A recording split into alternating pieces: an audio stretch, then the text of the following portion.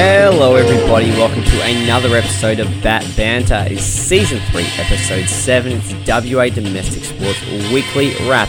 Now, if you haven't already, do not forget to like, subscribe, leave a rating, and leave a review on your favourite podcasting platform, be it Apple Podcasts or Spotify. You can like us on Facebook, and you can follow us on Instagram. So, not too many teams hitting the pitch, wherever they're sort of playing across this week, but we'll recap what we've got. And we'll, of course, keep you in the loop and post it as we always do. And we're going to hit the pitch first. And let's talk a little bit of purple action, a little bit of Perth Glory. And, of course, we're talking about the Perth Glory women. A few minutes and see how she feels. Well, she may get tested out here. Lowry on to Hinson and scores for Perth Glory. She takes advantage of an injured Keely Richards and grabs her third of the season in just 4 matches. And that's a beautiful turn onto her left foot. She doesn't even have to look up. She knows where the goal is, and that is tucked away so neatly at the near post. And it's Perth and Canberra 1-1. There were some question marks over the Canberra goal. And now it's Lisa Devanna going one-on-one. And she can't beat Richards this time, who is seriously struggling.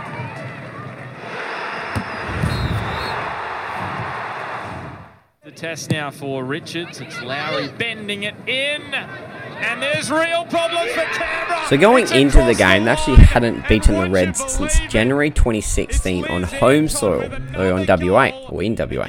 And whilst last year, when all their clashes were away or either neutral, because they only played one game at home, they shared a win apiece, Perth did and do enjoy a 13-7 head-to-head tally. However, this trend did not continue, unfortunately, as the Glory went down 1-0 in their first home game of the season. It was a 19th minute conceding. That was the only goal scored. And despite the second half efforts from Hannah Lowry, Sarah Hinson and Riley Bays in getting close, they just couldn't finish and get the equaliser that they needed. To be honest as well, it actually could have been down 2 or even 3-0 in that first half, with the Reds having serious chances, mainly due to Perth's inability to clear the ball away from danger and away from the goalkeeper, who single-handedly kept them in the game. But it was a tale of two halves, as the Perth Glory were 4-12 goal attempts and 1-5 shots on goals in the first half, compared to the second half where they had 11-4 goal attempts, 7 more, and 5-2 shots on goal.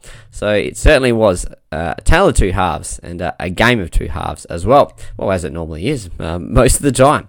But as the game progressed, though, it actually ended up being, right at the very end, the stats, there was 1 difference in goal attempts, 1 difference also in the shots on goal, and however, Perth only received 1 corner kick to Adelaide's 6. So whilst it was evenly matched in many different aspects, as spoken above, it was how each team adapted to the game, with Adelaide's quick start, for the most part, being the key, and just being able to finish, really. The stars of the show, however, were probably the goalkeepers. They had 6 saves apiece. So well played to both goalkeepers from both teams for keeping their teams in the game for as long as they did. It is, of course, early in the season, but they're sitting 8th at the moment, ahead of a Saturday encounter against Newcastle. So 2 games in, 1 draw away, and 1 loss at home. Of course, you would have loved to have got the chocolates there, and they were in it for many pace for a lot of that game, but they just weren't able to finish. And I'm sure they're still tidying and working on those combinations and running patterns and all that kind of jazz, but they'll get there in due course. I think this is a really, really good squad that can, mix it up with a lot of the best teams in the competition. I still haven't obviously seen anywhere near close to all of them yet. And it's going to be another big challenge heading to Newcastle on the weekend. But we look forward to touching base with them next week. And hopefully we're talking about 3 points that they're getting in the season. But for now, let's leave the pitch, at least the soccer pitch, and let's go on to the cricket pitch with a smaller ball. Let's talk a little bit of Western Warriors. And WA, after a long wait, 23 years of wait, have won the Sheffield Shield, and that's what it means. With Sean Marsh, the veteran, in the middle of all of that, they've produced Australian player after Australian player. But this domestic season, they are kings across all formats. Yeah, well done, Western Australia. As you said, Adam, they've been the best team. So going in into the Australia game this year. that they had against New They've South won all Wales, three the trophies. Sheffield Shield game that started on Tuesday, they actually hadn't won at the SCG in 16 years, but that did not stop them. They got another victory in the arena. This time, they wrapped it up in 3 days as well, where the ball dominated, and they're now still undefeated for the season. They won by 133 runs, with the second innings of both teams cancelling each other out, essentially. And it coming down to the 233 by the Warriors up against 93 from the Blues. Those two first innings, that big advantage that they took over New South Wales, it was just too much to overcome. The bowlers dominated on a spinning and seaming SCG surface. And the target set of 268 was just a little bit too far, bit of a mountain, bit too tall to climb, with the cracks lengthening on the lovely wicket. They went into lunch on day 3, 6 for 85, and we're talking about New South Wales, of course. It was probably just going to be too much for them. So from the second innings bowling tallies, the highlights were Corey Rocchiccioli and David Mooney. Corey had 4 for 68 and David had 3 for 28 respectively. For Corey, this was on the back of 4 for 31 with a 1.9 for economy rate in the first innings, although Matt Kelly, he had 3 for 9 from his 7 overs at 1.29 economy rate, which is just remarkable. And despite being 4 for 11, the Warriors at one stage in their second innings, the Charlie Stobo, who had his debut as well, who also used to play for New South Wales. He's a mature age pickup that they got last season. The Charlie Stobo and Darcy Short 7th wicket partnership of 50 runs just sort of pushed them along to increase their overall lead and gave them the surplus to really attack from a bowling perspective as they did. And we know how the story unfolded from there. Now back to the first innings, and the top scorer was Sam Fanning with 61 and a nice opening stand of 93 from Sam Whiteman and Cameron Bancroft. Now, they still sit top with 31.85 points, 2 outright wins atop from anyone else, and 11.43 points clear of second. So they're rocking and rolling. They're just, as we normally say about the Warriors, they are the gold standard in many ways so far for the Sheffield Shield competition, and of course the Marsh One Day Cup as well. They're just marching along. They've got depth coming out of their absolute ears in regards to bowling stocks, with many of their main bowlers, Joel Paris, Jai Richardson, just to name a few, set to come back into the mix, which will be unlucky for players like Matt Kelly, even Charlie Stobo as well, who may have to make way, and of course David Moody too. So we'll see how that all unfolds in regards to selection for their next outing, which I think I've got one more before they take a break for of course, the Big Bash League, which is coming up mid-December, so we're only about a couple of weeks away from that being upon us. But we'll leave it for now from the Warriors, and let's move to the ballpark. Let's talk a little bit of Perth Heat. Earlier to want to visit. That one is clocked by Caminero. Kiss it goodbye. Junior Caminero responds with a leadoff home run in the second. We are all tied up. That was an absolute shot out to left center field. That's his fourth. All right, let's take our way all the way back to the first game of the series that they had up against Geelong Korea, and they won. And this was away. They won 10-6. For the most part, the win came on the back of a scintillating 6-0 start in the first. From the second innings, they actually lost 4-6, but the damage was done early, and there was no recovery after that. There were 5 big bombs from the Heat in that game, with a 3-run homer from both star signings Josh Reddick and Jake Bowie, with 2 home runs to Tim Kennelly and also 1 to Bowie too. For the second outing, they couldn't actually keep the momentum going, falling 3-6. And whilst they were only down 1-2 going into the third innings, they conceded 4-2 in innings 4, 6 and 7. Head to game 3, and it was a nice 7-0 win to rebound from the game 2 loss. Catcher Alex Hall, he was outstanding behind the plate, and with the bat, just brilliant, with 2 amazing pickoffs in the 5th before his chopper got the runs going into the 6th, with all 7 runs following. And then there's the game, ladies and gentlemen. Warwick Sopald, he was also massive, showing his big league striking class, where from his 7 innings, he had 3 strikeouts. And in the final game, they triumphed 12-8, where Junior Caminero, he was the star of the show, going 4 for 5 at-bats. 6 RBIs, and 2 big home runs. Now, between the 7th and the 9th innings, it was actually 4-all. But all the damage was done in the 3rd. They got 5-0 runs in, and that sort of put the big buffer between the two teams that just couldn't be eroded.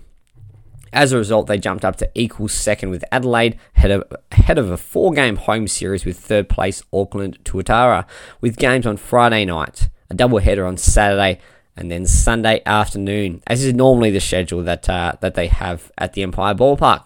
So get down there, Perth Heat fans. A really, really resounding bounce back from, of course, the previous result that they had only a week ago. So well played. Good job. They jump back up to equal second, commanding victories, to be honest, and they're in a really good spot. And Junior Caminero seems to be one of the picks of the season. The OG, one of the originals, and one of the GOATs, Tim Kennelly, he is having a terrific season as well. And of course, the champion, Josh Reddick, the NBL superstar, he is also having a terrific start. So they're on the right track. And again, just get down to the ballpark, get your tickets, and I will, of course, post all the information about that and where you can get your tickets later on in the week when we do our preview. But we'll leave it there for the Perth Heat. Let's now talk a little bit of Perth Wildcats. Listen to the hiss, listen to the growl. Perth Wildcats are on the prowl. Can you feel the heat? Listen to their feet, tearing up the cotton, building up the heat. Here we come. Oh no, here we come. Oh no. Here we come, yeah, Perth Wildcats are on the prowl. Watch out if you're in Well, it was a case of 1 step forward and 2 steps back, unfortunately, for the Perth Wildcats. Another opportunity presented itself to keep their momentum going and play an Adelaide team that's been rebuilding after the sacking of Craig Randall, although admittedly playing much better without him. The Perth Wildcats, they lost 82-96, and even in the final term being down by as much as 19 points. They've now lost 4 of their 7 games at home. It's just not good enough. And they conceded 60 of their 96 points in the paint. You just can't have that happen, and it's a trend. As for their last 5 games, they've conceded 220 points and only scored 150 points of their own, relying heavily on the 3-point shot. And for mine, it's simply not sustainable. Adelaide got what they wanted from an offensive point of view, and they had 50 points on the board 2 minutes before half-time. It's just not going to serve you well. The breakdown from the game, however, was this, and the key stat was only them shooting at 41% up against Adelaide's 55%, no doubt due to a high percentage of those shots being in the paint. And yet again, losing the rebounds, minus 11. That's a smashing. In fact, they had... I think they almost doubled the amount of defensive rebounds Adelaide had over Perth. The positive was that they had plus 15 bench points, but this time they actually needed more from their starters. The highest scorer was Bryce Cotton with 17 points, whilst Tashawn Thomas had 8 points, 6 rebounds and 4 assists. Nice little stat line, but he's missing the easy ones under the bucket, and he's not a scoring threat, but needs to be. Luke Travers, he's gone missing. All the hype about him coming from Cleveland after being picked up with pick 56 or whatever it was. He's nowhere. They need more from him. Corey Webster was actually quite solid, to be honest. So for that game, I can't give him a clip as much as I'd like him to. Brady Manick was okay, but he's got to be better. We have to have the Brady that we saw the last 2 games. He's got to hit those shots. He's a sharpshooter. That's what they got him in for. He's got to start doing it more. As a result of the loss, it's left them sitting 7th, but only 1 win out of 5th. So they're still in a position where they can salvage a season. However, this is my summary, and it's not a bat blast, but it's pretty close to it. They're soft. They don't have an underbelly. There's no tough grit and grind that's been renowned with Perth Wildcats teams. They just can't dent the opposition from scoring. They can't stop them from, as I said, scoring, accumulating. And they're just not hunting rebounds. And they're getting close. The Perth Wildcats, this is like the 6, 7, however many championships they've won. They're almost getting close to becoming irrelevant. They're part of the also-rans. The teams that go, I wonder whether they're going to be in the mix for finals. But they're running out of time to get their house in order. And with so many home games having come and gone, with little to nothing to show from it, as we said, they've lost 4 of their last 7 games at home. Like, you can't afford to lose gold, which is home games. Like, you've got to be banking them. They should have been 6-1, 5-2 at the worst, not three wins and 4 losses. And now they have to go on the road. They play Brisbane away, who are reeling after a coach change mid-season. Not even mid-season, a third of the way through this season. And even though they got whacked by New Zealand, Aaron Baines wasn't playing, Tyler Johnson wasn't playing, they're going to be back and they're going to be breathing fire. And then you face the hottest team in the competition, well, pretty close to it in my opinion, in New Zealand on Saturday. And if they go 0-2, the season could well and truly be done. They in some serious strife here. I'm really worried about them. The season could well and truly be over for the Perth Wildcats if they go 0-2 and don't even show any fight or glimpses. And it's the thing that I said all of last season. I've said a lot of this season. They are missing a guy who's big but who's grunty. Yeah, that's right, grunty. But also just gets your rebounds. Like, they have gone away from their DNA of recruiting players in that 4-5 spot who are just hard guys to play against. They'll get your offensive rebounds, which gives you second chance points, which means you make the opposition pay. But hey, I'll leave it there. Let's see what they can do in the upcoming game against Thursday in Brisbane and then Saturday in New Zealand. So it doesn't get much tougher than New Zealand in New Zealand now, but it certainly won't be a dream or a breeze when they get to Brisbane first. One game at a time. Let's see what they do against the Bullets. Let's leave it there for the Perth Wildcats.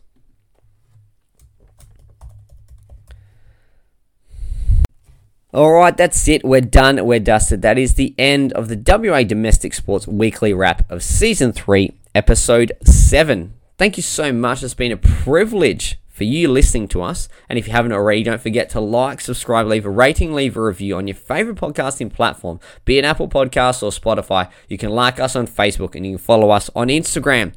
So we're looking forward to seeing if the Perth Wildcats can bounce back. They've got a tough doubleheader away this weekend. The Perth Heat, they got back on track themselves. They had a great 3-1 win up against Geelong Korea. The Western Warriors, they're just marching along, rolling in the competition, just dominating anything in sight. They're playing some terrific cricket. And the Glory Women, very, very early on in their season. But I'm quite bullish about them. I think they've got a good squad that can really take it up to many teams. And on their given day, they can definitely get the W and get the chocolates. But we'll leave it there. And as I said, thank you so much for listening. And we'll look forward to touching base with all of our WA teams on the domestic sporting scene. Adam Batt, yours truly. I'm out for now.